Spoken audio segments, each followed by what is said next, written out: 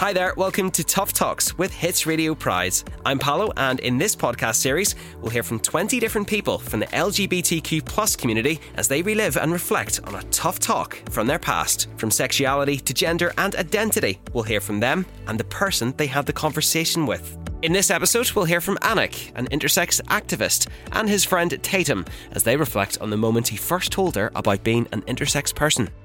So we've known each other for quite a while now. We started off as strangers. And we had quite an intense meeting because we were both doing a creative leadership program.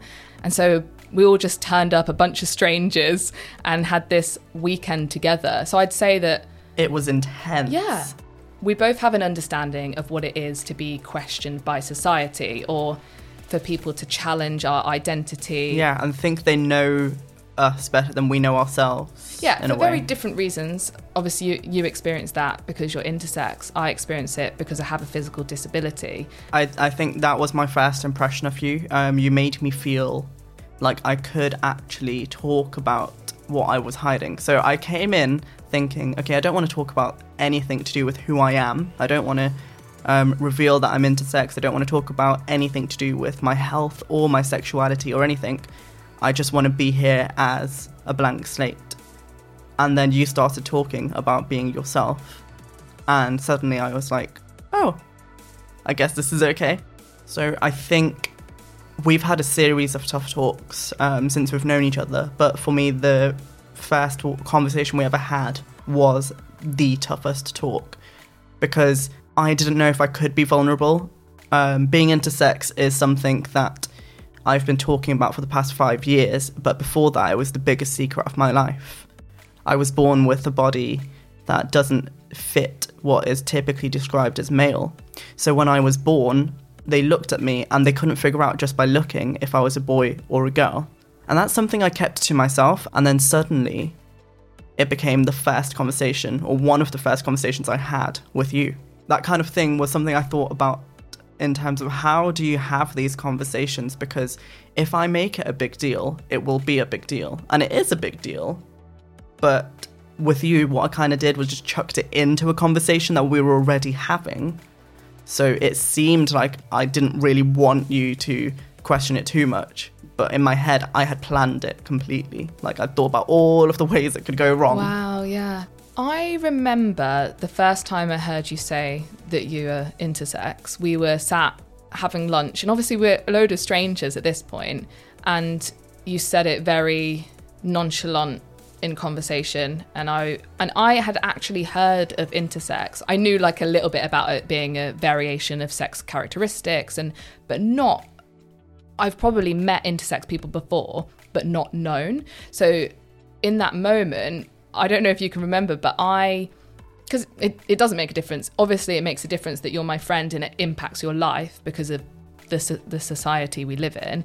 But obviously, at the same time, for me, I was like, oh, cool. Yeah, you're intersex. And I said it very calmly because it doesn't make a difference. But I'm not going to lie, like in the back of my head, I'm going, okay, so how does this impact you? Should I ask more questions? Like my brain was going boom, boom, boom, boom, but I was aware that like we're sat having a lunch with people we've all just met. I didn't want to just not say anything. So when you said you're intersex, I didn't want to just go like I wasn't interested. I didn't want to not say anything and seem uninterested. But at the same time, I felt like I didn't have the correct language. And I think it's really scary when you don't know about a topic and you want to engage in the conversation, but you feel like you're not educated enough or you don't have the right language or dialogue. I didn't want to cross a line. You don't know other people's boundaries, but you can really tell if someone's trying to be offensive. And I think what was really important was you didn't question what I was saying from a perspective that you didn't believe me. Right. So that was important for me because you didn't ask me very specific questions about what exactly is different about my body. You wanted to listen to what I had to say. I think I've wanted to ask you if you're okay. Because you connected with me and you did let me in, it then allows me to make sure that I can keep showing up for you because I do know exactly what you're going through.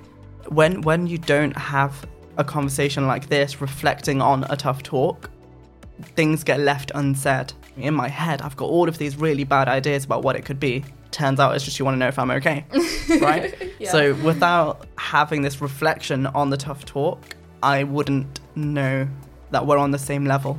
I feel like everyone should do this with their friends. I see us growing from strength to strength, and I feel even more love for you than I did when we started the conversation.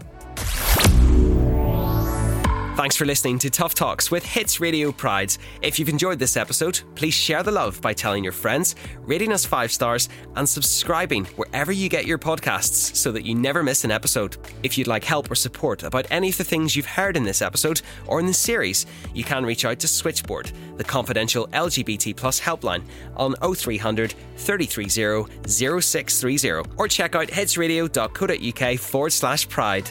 Tough Talks is produced by Reform Radio and made possible by the Audio Content Fund.